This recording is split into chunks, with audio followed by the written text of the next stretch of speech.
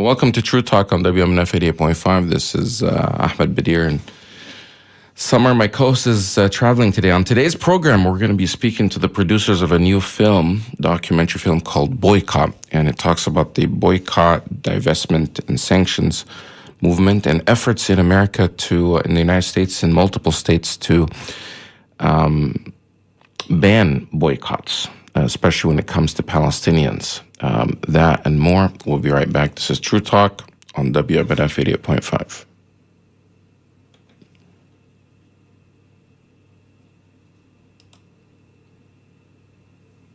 هي هاي الحياة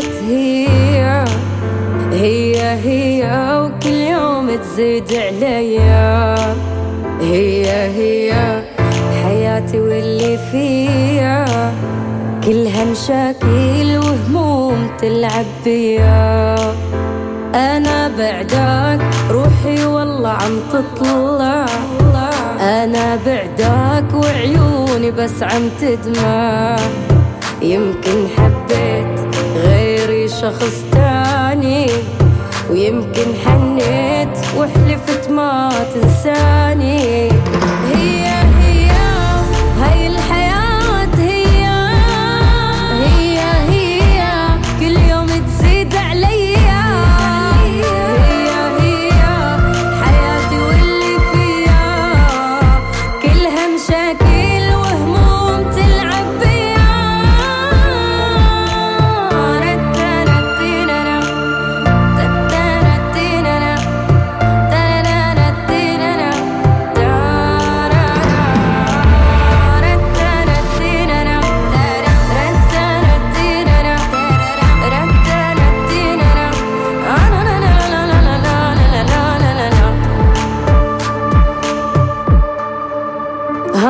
الله ذكرياتك تقتلني الله شوقي ليك يذبحني الله حبك وين وداني سرق الضحكة وخلاني بس أحزاني هي هاي الحياة هي كل يوم تزيد عليا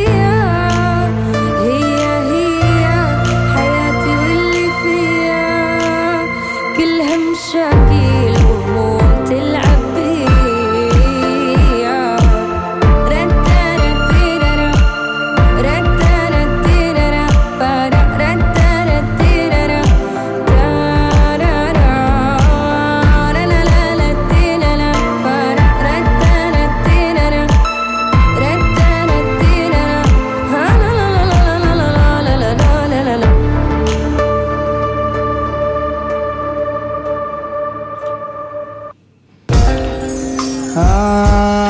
Welcome to True Talk on WMNF 88.5. We're back, and on today's program, as I mentioned, we're going to be speaking to the producers of a new documentary film called Boycott. And the group is called Just Vision. Reading about them, Just Vision is a nonprofit whose work is made possible. Well, no, that's I'm reading from their about page. They believe in the invaluable role of women's leadership and the power of the grassroots building rights, respecting societies, and transformative role of media in shaping our culture and societal norms. And one of those, and they just produced this film called Boycott, which is being screened in Orlando shortly. I think we'll get the details from them when they join. One of their directors, the director of the film Boycott, her name is Julia Botch, and I believe she's now joining us. And also later in the program, we're going to be joined by one of the individuals that are featured in this documentary film called Boycott. Julia, are you there? Yes, I'm here. Well, welcome to True Talk. Thank you for joining us. You are the director of this film called Boycott? That's correct. Yep. What is Boycott? What is the Boycott film about? Boycott is a documentary film that traces the stories of three Americans from different political backgrounds who are suing their states for violating their First Amendment through the anti-boycott laws. Anti-boycott laws are laws that now exist in 33 states in America that say if you want a public contract, whether with the state, city, or county, you need to sign a pledge promising that you will not boycott Israel. It is a law that is now being challenged in courts across the country, and the film focuses on three individuals and their journeys trying to be able to safeguard their livelihood and their ability to secure their jobs and also their right to speak freely on behalf of Palestinian human rights. If you're just joining us, this is True Talk on WMNF, and I'm speaking to Julia Bacha. Is that how do you say your last name? Basha? Basha? Yep, it's as if it's an SH. Oh, it's like, okay. Julia Pasha is a Peabody award-winning filmmaker, media strategist, and the creative director at Just Vision, which is an organization that fills a media gap on Israel-Palestine through independent storytelling and strategic audience engagement. It says here that you started your filmmaking career in Cairo, where you wrote and edited Control Room in 2004. I mean, I remember that film. I didn't know you were actually involved in it, but I did like that film. It was, it got a lot of awards, and I think that was telling the story about what was happening in Al Jazeera at the time of the Iraq War. That's right. So Control Room takes you inside the Al Jazeera headquarters in Doha, as well as the Central Command headquarters, which was the U.S. military, both military and media headquarters during the war in Iraq in 2003. And it visits both places every day. They're 10 miles away from each other in Doha, Qatar, and looks at how differently the media coverage was being produced in Al Jazeera versus for the journalists who were getting their information directly and exclusively from the U.S. military at CENTCOM, Central Command.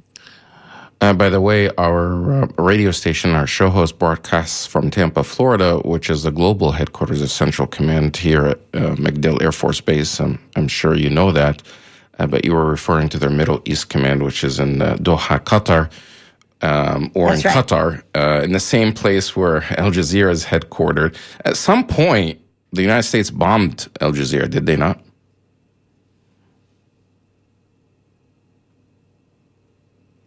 That was a question for you, Julia. I'm sorry, your audio completely dropped off. Oh, I was saying at some point the U.S. Central Command bombed Al Jazeera during that war? Yes, they did. The journalists were at the rooftop of where they had been filming, and they attacked the journalists. And I think it was one of the many terrible episodes of that war, which was by and large misrepresented in American media. And that was why I became so involved in that film, which was directed by Jihan Noujaim, who is an Egyptian-American filmmaker. And I worked with her in Cairo editing that project. So I became the writer and editor of it. And my interest in making that film was in helping change some of the narratives that had led the United States to invade Iraq under very false justifications. And I felt that the film, when it came out, really helped among, other journalists who were beginning to question the war, to begin to change how different outlets talked about it. The New York Times, which supported the war at that point, was still standing by its position, and it started changing that position. And I believe the film played an important role in opening some of the truths that had been hidden from Americans, even American journalists that had not had access to what was truly happening in Iraq. And segueing into that, most of these things that are happening when it comes to foreign policies overseas, are most of the time happening without most Americans not knowing about what's happening there or not knowing the truth because of whether it's media bias or manipulation. And this is a nice segue to the current film that you've recently released with Just Vision, the film Boycott, which the synopsis on your website says, over the past 6 years, unbeknownst to most Americans, 33 states passed laws intending to silence boycott and other nonviolent measures aimed at pressuring Israel on its human rights record. These dangerous bills remove the legal protection that has been awarded to boycotts for generations, granting governments the power to condition jobs on political viewpoints. And this is where it happened to be in Florida. Florida is one of those states that passed a anti-boycott law. And, some of our listeners that are listening to this may be wondering, how can you ban boycotts? I mean, it just seems like such a fundamental American thing to do. You can boycott whatever you want. I can boycott Starbucks or McDonald's or, any company that I feel, and it just happens all the time. You get messages that say, hey, don't buy this, don't eat that until they fix their record. It seems like such an American thing. Are these boycotts happening to everyone, or was it just in these 33 states just when it comes to Palestine or activities around Palestine? So these laws started at first to target specifically the effort by Americans to respond to the 2005 call by Palestinian civil society that asked internationals to boycott, divest, and sanction from Israel until Israel respect the human rights of Palestinians. And so it has very specific demands, all of them within the parameters of international law. And as this movement that started in 2005 grew, the country of Israel started enacting both domestically within its own borders and also aiming to pass legislation in different countries to suppress the growth of this movement. And what the movement really looks like is, people like Mick Jordal, who is one of the plaintiffs in our film, who choose not to buy Hewlett-Packard products, which is not actually an Israeli company. It's an American company that benefits from the occupation of the Palestinians by providing technology services to the checkpoints. And so that is a campaign against Hewlett-Packard, a company that is profiting from the exploitation of the Palestinian community. Those are the kind of boycotts that people engage in. There's also many other campaigns targeting different companies. And now with these laws, if you have a public job and a public contract of any kind, you will have to sign a pledge, an oath, promising that you will not participate in these political activities. Those are expressive activities that have been enshrined not only in the history of America from its very inception through the boycott of British tea that really was at the core of the start of the revolution and the fight for the very independence of the United States, but also has gone through so many of the key social justice victories that have happened both domestically and internationally. So the civil rights movement relied incredibly on the tactic of boycotts in order to express the dissatisfaction of African Americans and their allies with the continued segregation in the South. So obviously we know about the boycotts of the buses that became well known through Rosa Parks having started it. There was also a series of boycotts of white merchants in Mississippi and many other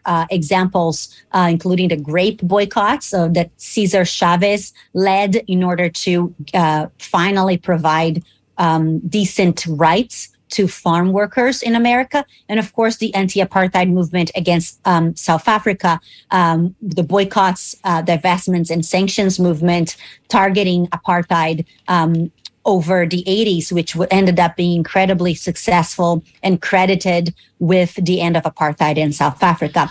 Boycotts have also been enshrined by the Supreme Court as protected speech in a case from 1982 called NAACP versus Claiborne. And so these laws really run in the face of not only core strategies for social justice, but also the law.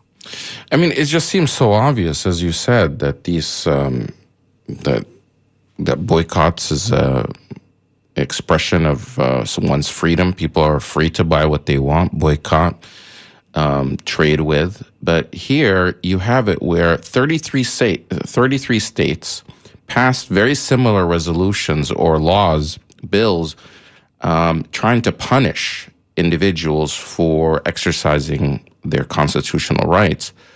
How is it possible that in 33 states across the country, I mean, in order for these things to happen, a lot of times you need bipartisan support. And looking at the records of these 33 states, how these bills were passed, there's so much polarization, especially in the past decade, between Democrats and Republicans. But it's almost unanimous that Democrats and Republicans, who almost agree on nothing anymore in this country, when it comes to boycotting or punishing Palestinian activists or those that want to, influence the Israeli-Palestinian situation, that somehow these two political parties, Democrats and Republicans, are in agreement in passing this law in 33 states. How did that happen so quickly? So the way that the bills were passed were by and large with template bills that started with ALEC, which is the American Legislative Exchange Council. This is a state-level lobbying organization that has developed a well-oiled process for getting the same bills passed across state lines. They traditionally have been more of a pro-business organization, but took on the anti-boycott laws as one of their model bills. And you are correct that by and large, these bills were passed with bipartisan support across the country. Versions of this bill exist in blue states like New York and California. And that is because, as you mentioned, the sort of support for Israel has traditionally been a bipartisan matter. I believe that this is changing rapidly. Right now, there is a whole new generation of elected officials that are finally ready to stand up for equality, for saying that Palestinians deserve dignity and rights just as much as Israelis do, and beginning to question whether it is truly in the interest of everyday Americans to be providing over $3 billion a year to a country that is violating the basic rights of another population. And so I think that conversation is going to continue to grow. But as that conversation grows, the attempts to crush it and to stop it legally will also grow, right? I think part of why these bills emerged is because when you can't win a debate, you need to prevent the debate from happening at all. Right. And so they know that they can't win the argument. And so they're beginning to try to prevent you from even being able to say anything. And that's what's mind-boggling, that the freedom to speak about the Israeli occupation of Palestine and what's happening to Palestinians, it's becoming, more and more, there are efforts to try to silence so many people. And even when it comes to issues of just simply using your voice, like you said, they don't want the debate to take place whatsoever. This radio station, for example, is, which is a community radio station. We have NPR, we have shows like Democracy Now! And others. But whenever we talk about Palestine and Israel, and which our show does a lot, we come under a lot of attack from kind of the same group of people that repeatedly, make comments like the show's anti-Semitic, we're not sharing both sides. But it's almost like you can go everywhere to hear the Israeli side. You rarely ever hear the Palestinian narrative or the Palestinian side.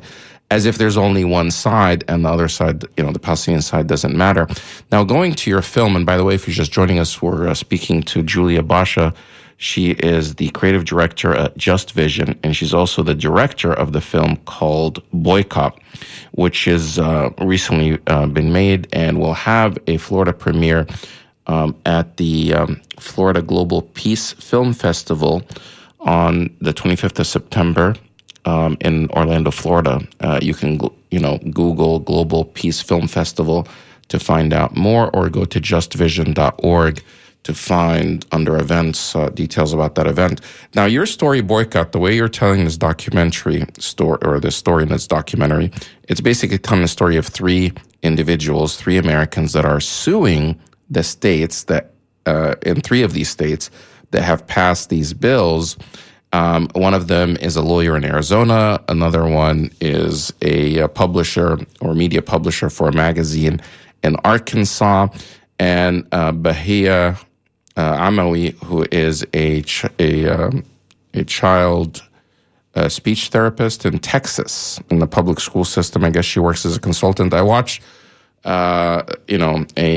a screening of the film and was really moved by her story. And Bahia is now joining us live from Texas. Where are you in Texas, Bahia? Hi, I'm in Austin, Texas. Austin, Texas. I saw your story, very moving. Have you always been an activist? Do you regularly sue the state, or is this your first time that you go and sue the government? Yeah, I've been always a quiet activist. I think it's in our nature as Palestinians. We're born into be in activism, basically. I can't remember as far back when it started, but ever since we were children, I've always been active in demonstrations and in educating people about the Palestinian cause. In college, we had started an organization, and so we were always constantly, but it was quiet activism, and it wasn't until my lawsuit that I became more public and that I took up a more, forward role. But no, I don't usually sue the state of Texas. It's not my intention to do that. But I have to say it was definitely an interesting year that year, for sure. So what made you actually sue the state? I saw your story. You're working as a speech therapist in the school system. Yes. So how did the bill that was passed, the anti-boycott bill in Texas, how did that impact you? Well, it was a normal school year, fall school year, and I usually beginning of the fall in 2018, I do the same thing I do as previous years, which is I receive my contract and I sign it, and it's usually a duplicate of the one the year before. Except in 2018, 2 weeks after I signed my original document, there was an addendum added, and my supervisor passed it to me, and she had not seen it herself, so she said to look over it, but it was quite lengthy. It was about 6 pages, so I took a week to look over it. And that's when I came up to the clause that asked me to confirm that I currently do not boycott the state of Israel or plan to do it during my term of the contract with the state of Texas. And so that's how it came across me. And of course, when I saw that, I refused to sign it. And so I called my supervisor and I told her it was against my beliefs and it's against my right as the American citizen. That is my First Amendment right to be able to boycott whomever I want to. This is free speech, the First Amendment. So she actually tried to help me, and she told me just cross over it in initial, but then they came back after 2 weeks and saying, no, you have to sign it, otherwise you cannot come back to work. So was this sent to all teachers or all, contractors in the state of Texas? Yes, only contracts in the state of Texas. I was not a full-time employee because my colleagues whom I work with in early childhood, they looked over their contracts and they didn't see it there. So it's only for individuals who are contracted, not full-time employees. So was that so weird that just Palestine and Israel are just singled out in the state of Texas, so far away from the conflict, that it's gotten to that level of, to silence dissent? I mean, what was your initial reaction? Yeah, it's extremely baffling. I mean, my coworkers and I were like just confused. What does this have to do with our job as speech language pathologists in early childhood, in elementary school setting, in a little town in Texas? Absolutely nothing. And so everybody was confused and baffled about it and did not see the relationship at all. And of course, for me, I knew this was a way for them to prevent any more advocacy and education in this area, because like Julia was saying, they're losing this battle and they have to figure out a way to stop anyone learning more about it and learning the truth coming out. This is their method. And that's, it was just anyone who came across this bill did not understand the connection to Texas or schools or anything, and everyone was opposed to it.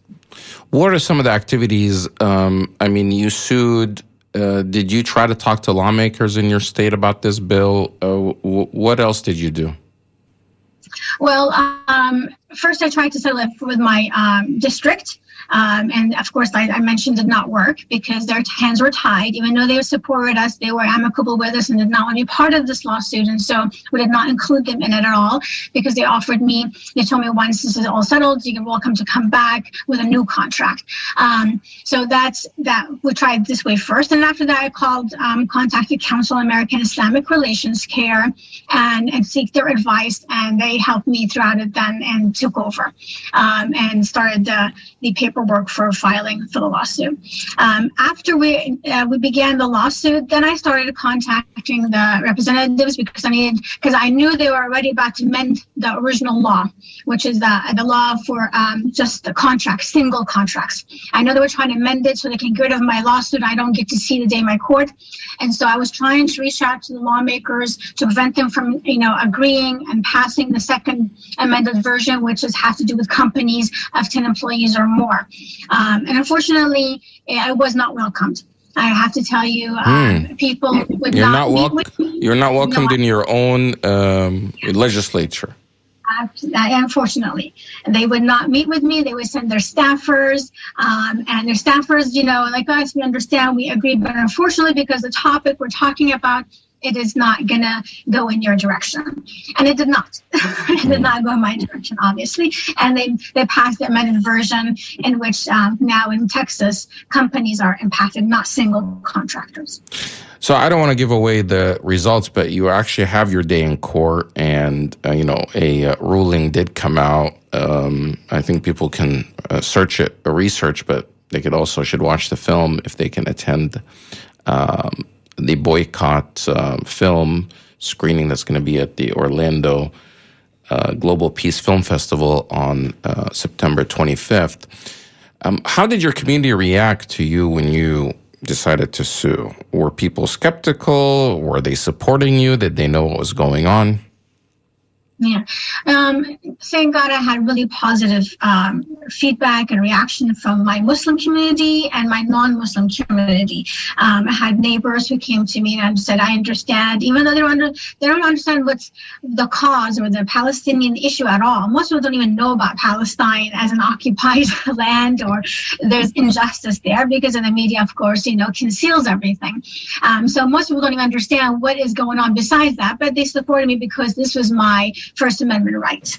And as an American, this has impacted everybody, obviously, and it affected people who are not Palestinian. So really the support was phenomenal. I had people, stop me in the grocery store because they saw my story on the news, the local news, and they read a newspaper, and they would say, I'm with you, or thank you for doing this for us, which was really humbling because I never thought as a Muslim, female, American, Palestinian American, I'm going to be representing all Americans and all Texans. So it was really very profound for me. Definitely. If you're just joining us, this is True Talk on WMNF. I'm speaking to Julia Basha, who is the creative director of Just Vision, as well as Bahia Amawi, who was a plaintiff in a lawsuit suing the state of Texas over a bill that bans or punishes contractors that work with the state if they boycott the state of Israel. Similar bills have been passed in 33 states over the past 6 or 7 years, including the state of Florida. And now there's a film about this movement and highlighting the stories of 3 plaintiffs that sued their states in 3 different states. None of them were in Florida. Maybe one day somebody will step forward and also do that in Florida. Going back to you, Julia, in watching the film, I noticed I was surprised. Well, maybe surprised, maybe not surprised, but it was really apparent in the film that these legislators, these lawmakers, that many of them are lawyers that seem educated, didn't really understand the bill, didn't know about it, didn't know the history. One lawmaker admits he didn't even remember how he voted on the bill. He admitted that on camera. And were you surprised by the level of ignorance of these lawmakers and how they're voting for things that they don't even understand? They just kind of go along with their party.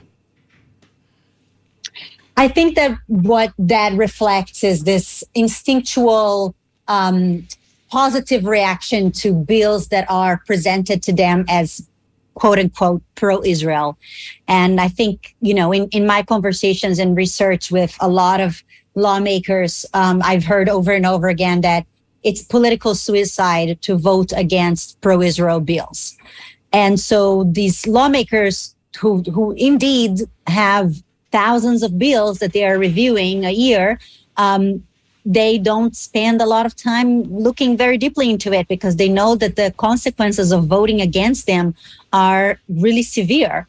And so unless there is organized education of these lawmakers, which in some states have taken place by groups like the ACLU, the Center for Constitutional Rights, Jewish Voice for Peace, other Palestinian human rights organizations that have been able to take the time to educate the lawmakers on what these bills mean for First Amendment rights and what are the consequences of these bills, not only for those who advocate for Palestinian human rights, but for Americans who care about other issues. Because what we see right now already happening, which was still hypothetical during the production of the film, is that the anti-boycott bills vis-a-vis Israel are being used as a template to attack the rights of Americans to advocate for other areas that they care deeply about. So there are bills already in Texas that prevent public contracts from being signed with individuals or companies if they are boycotting the fossil fuels industry. So if you care about the environment right now, forget about your public contract. Also, bills that prevent you from having a public contract if you are boycotting the gun industry. Mm-hmm. So if you are actually concerned with your kid going to school and something horrendous happening that day, and you actually want to say, I don't want to support the gun industry anymore, the weapons manufacturers, now you're basically going to have to give away your livelihood, your actual job. And this is opening a Pandora's box that in the fall, it's probably going to start being used by a lot of other issue areas. And I would say that, I think a lot of Republicans or conservatives might think, oh, that's great because I don't care about any of this. But the problem is that once you open that, you can start conditioning public employment on any political viewpoint. So blue states could start now, and I doubt that they will do it because blue states tend to be a little bit more respectful of basic First Amendment rights, but they could theoretically do the same, but targeting issues and things that actually Republicans and conservatives care about. Like abortion. Like abortion, yes. You could say if you don't support abortion, you can't have a public job anymore. Or LGBT rights, Q rights, exactly. Or other things. Any area. So you're basically saying that it's now, open season for conditioning public jobs on what you think. So now we have a state that is basically monitoring your thought.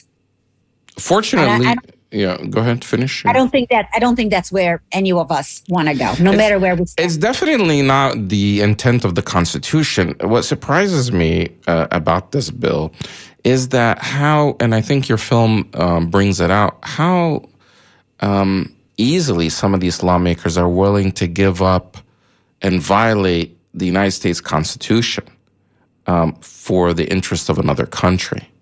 And we're not talking about most of these bills are being introduced by non-Israeli or non-Jewish lawmakers. Most of them are many of them are being introduced by evangelical Christians, as in the case in Arkansas, the person, the legislator that introduced it there, I guess, self-proclaimed born-again Christian. He legislates, with God in mind. He is proud of it. And when it comes to Israel, he'll always legislate for Israel. He's basically saying that, openly. And even though there's a separation between church and state, I'm just surprised how some of these lawmakers are just so open about, implementing laws that violate the Constitution, because that's something that they personally, or their version or their interpretation of their faith leads them to. And I think even your film, when they challenged one lawmaker that introduced the bill, they themselves could not come up with reasons of why the bill is necessary, with the exception of, this is good for Israel. I mean, was that surprising to you? I'm sorry, can you repeat? The audio dropped again. Okay, what I'm saying is that some of these lawmakers are really relying on their faith, or their interpretation of their faith, especially evangelical faith, of passing or pushing this type of legislation, because in their interpretation of their religion and, the future, that they believe that somehow the state of Israel needs to be established in order to usher the return of Jesus Christ, and, they have this idea about the future, and they're trying to rush it through legislation, basically. I mean, were you surprised about how far these individuals are willing to go, and how they have more loyalty to their faith, or to their interpretation of it, and to the state of Israel than the Constitution? I can't say necessarily that I was surprised, only because I have been researching this issue for many years now, and I have been aware of what's happening across the country in terms of the degree to which a particular interpretation of the Bible has taken hold in many corners of America. And that's true also internationally. So you also see that happening in Brazil. You also see that happening in many countries in Africa. There is this growing way of reading the Bible that is extremely literal. And that means you have to apply yourself in every aspect of your being on earth in order to support and expedite the events of the Bible from emerging today. And so there is a incredibly strong degree to which these ideas have now come to power in America. They've also come to power in Brazil through Bolsonaro and his groups. It's tremendously scary. And it should be a cause for great concern for people who care about democracy and basic human rights, because that particular strand of evangelical thought, and I want to be very clear that evangelicals are incredibly diverse. This one very particular strand and way of thinking and way of interpreting the Bible, right? So there are many mainline Protestant groups that are actually supportive of BDS. Mm-hmm. And there are others that might not be supportive of BDS, but that have a sort of general, middle of the road perspective, but certainly would not agree with anything that Senator Bart Hester, who is featured on the film, he is the Republican in the state Senate in Arkansas that sponsored the anti-boycott bill there, and granted us an interview where he spoke very frankly and honestly about the religious reasons why he wanted to support the anti-boycott law, and how religion drives very much every decision that he makes as an elected public servant. I mean, he sounded more like the Christian version of a Ayatollah from Iran, wanting a theocracy rather than a legislator in the United States that took an oath on the Constitution. He wants to legislate with the Bible, and not even just the Bible, just his interpretation of what that means. And that seems to be kind of dominant when you talk about Christians or evangelicals in public office that are taking over these legislators across the country. And, in the case of Arkansas, when it comes to the House, some like over 70% are these are Republican, and majority of them identify as evangelical. I think in watching your film and looking at some of these groups, are these things this, I guess, pivot or shift to the right, or this view that Israel is so essential for Christians or for evangelical Christians? Is this happening because it hasn't always been like that? Is there a concerted effort to shift the perceptions of these groups, these religious groups, over to the Israeli side? I know you highlighted a group called Christians United for Israel, led by Pastor John Hagee. He seems to be very influential. Are those groups having a huge impact on, evangelical Christians when it comes to Israel? I think they're certainly growing. This is a sort of way of reading the Bible that started growing in popularity in the 19th century in England and eventually made its way to America. And it has many proponents like Pastor John Hagee and many others who are incredibly popular. They're generally televangelists, so they have millions of people who follow them on TV beyond the thousands that come into their mega churches every week. And they are very influential in how people think. I will say, though, that there is a growing also awareness about the dangers of literal biblical interpretations. And you can see that on many evangelical groups that are pushing back and are really wanting to have, their own way of using the Bible in a way that, in my opinion, seems a lot more aligned with the sort of peaceful, equality-oriented teachings that the Bible can provide.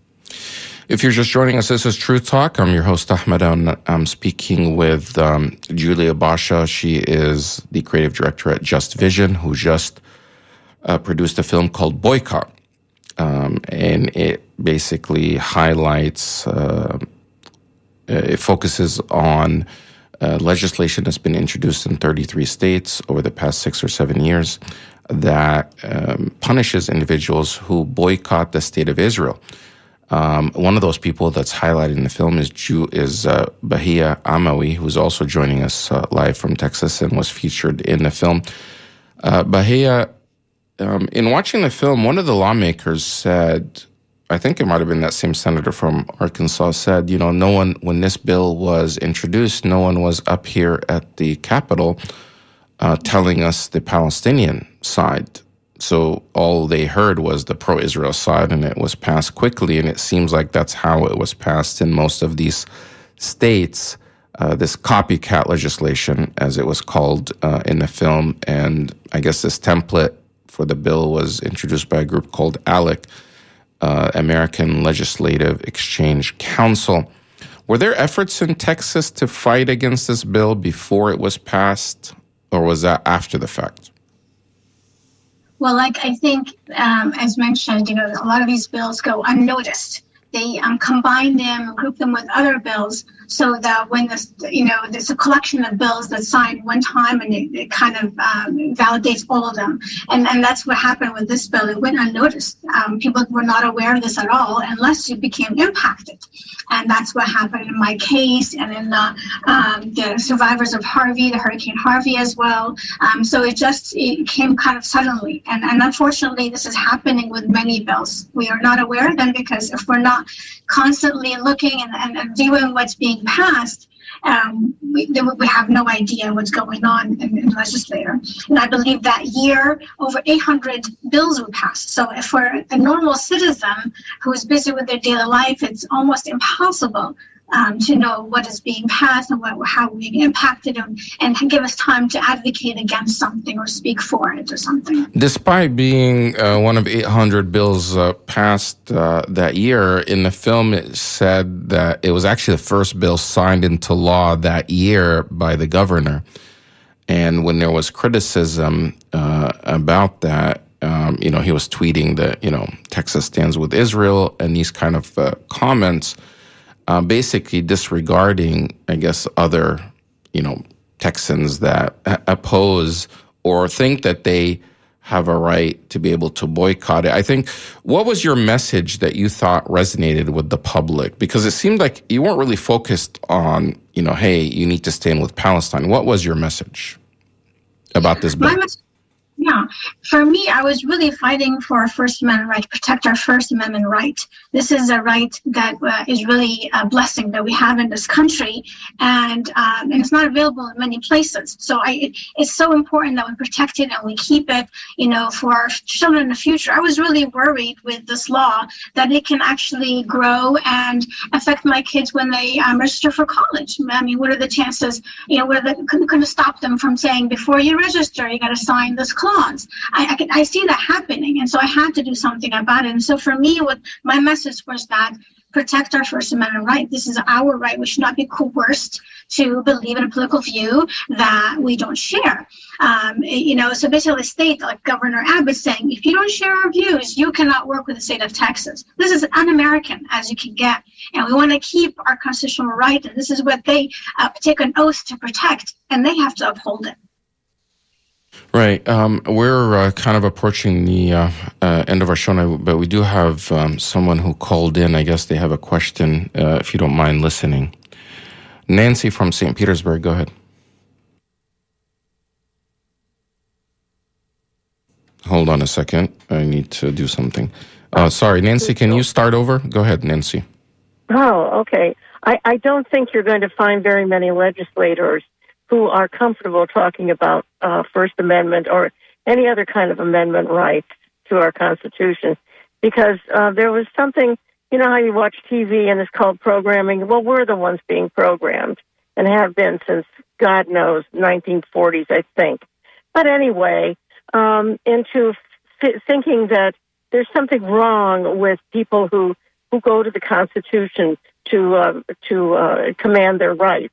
Because if you'll recall, cop shows showed that. Oh, your rights. Oh, this is what I think of your rights. And we've been programmed to not believe in our own Constitution. We've been programmed to think that those things are a weakness. Look at how they've demonized the ACLU, for instance. You never hear about them anymore. And, you kind of wonder who is taking hold of these things.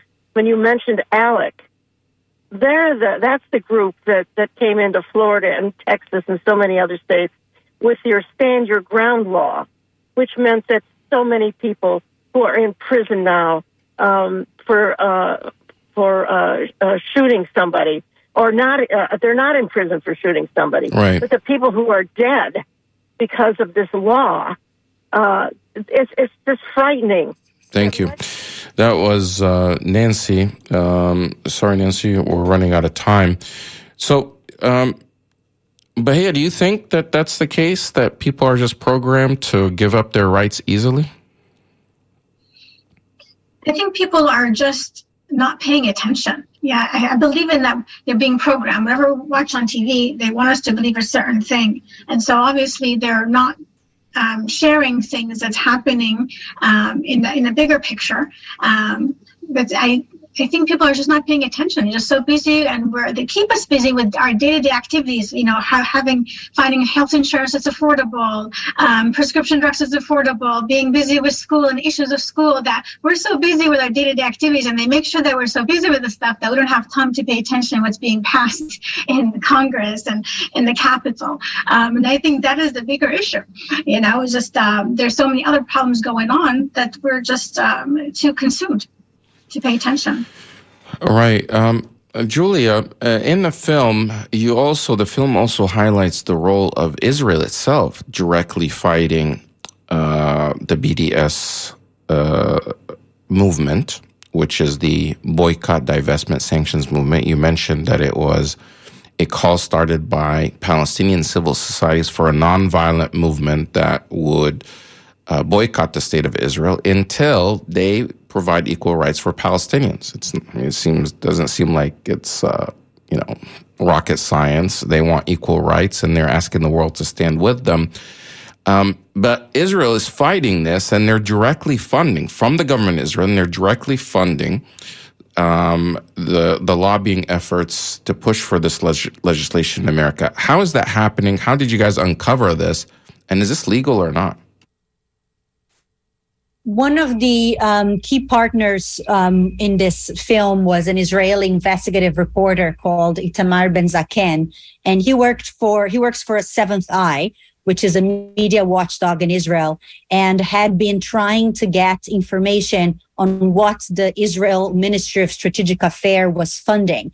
At that time, the ministry was given the same rights as the defense ministry in that they weren't required to respond to freedom of information requests from the press. So they could do all their activities in secrecy under the guise that it was about national security matters.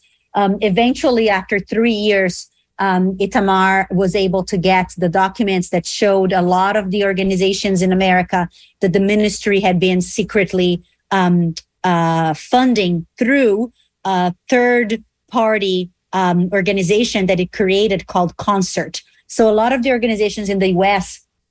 do not want to get money directly from the Israeli government, because if they do, they need to register as foreign agents. This is a law called FARA, the Foreign Agent Registration Act. If you get money from any foreign governments, you need to register as a foreign agent. And many organizations, understandably, don't want to be seen as operating as foreign agents in the country. But in order to send that money in, the Israeli government created this organization called Concert, so that the money would appear on the bank statements of these American organizations as coming from a nonprofit organization as opposed to from the government. So there's something very sort of not looking very good. It's hard for us at this point, based on the information we have, to conclusively be able to say that any laws have been broken. But certainly many FARA lawyers that have looked at it believe that it might be the case that laws were broken. And I think it's very important for investigative journalists to take this from here and potentially for the Justice Department to start looking into those, as they do with many other potential cases of foreign interference on American democracy. Speaking of foreign interference, and by the way, there is, I think your film also highlights that whenever a foreign government tries to interfere in or funds activities, lobbying activities in America, they have to register with the IRS or FARA, but they're not doing that. Another example of that is the ambassador of Israel to the United States. I had read somewhere or found it when I was researching for this show that in July 2021, basically a year ago, the ambassador of Israel sent the governors of 35 states demanding that they use their anti-BDS laws against Ben & Jerry's ice cream, because Ben & Jerry's ice cream does not want their ice cream sold in the occupied territories. They're not even saying, no, going to boycott all of Israel. They're just saying, we don't want our ice cream to be in the occupied Palestinian territories. This is Palestinian land that's occupied. And he wanted to punish them. So they're going even a step further to say that they want to punish Ben & Jerry's by using those laws. Why do they feel so threatened by this BDS movement, putting so much money behind it to silence this? In your opinion, Julia? Well, I think it's very important for Israel to maintain the bipartisan support that it had for decades now in America. And it sees that this is beginning to crack in the Democratic Party. And the boycott, divestment, and sanctions movement is one of the ways in which the conversation is shifting. It has been a very effective call by Palestinians. It's something that Americans can understand. It's about solidarity. It's a nonviolent movement. It's about simple acts that you can do as a consumer that will start not only the specifics of economic pressure, but also the idea Julia, that... sorry, we have to leave it there because NPR News is next. problem. I'm really sorry. NPR News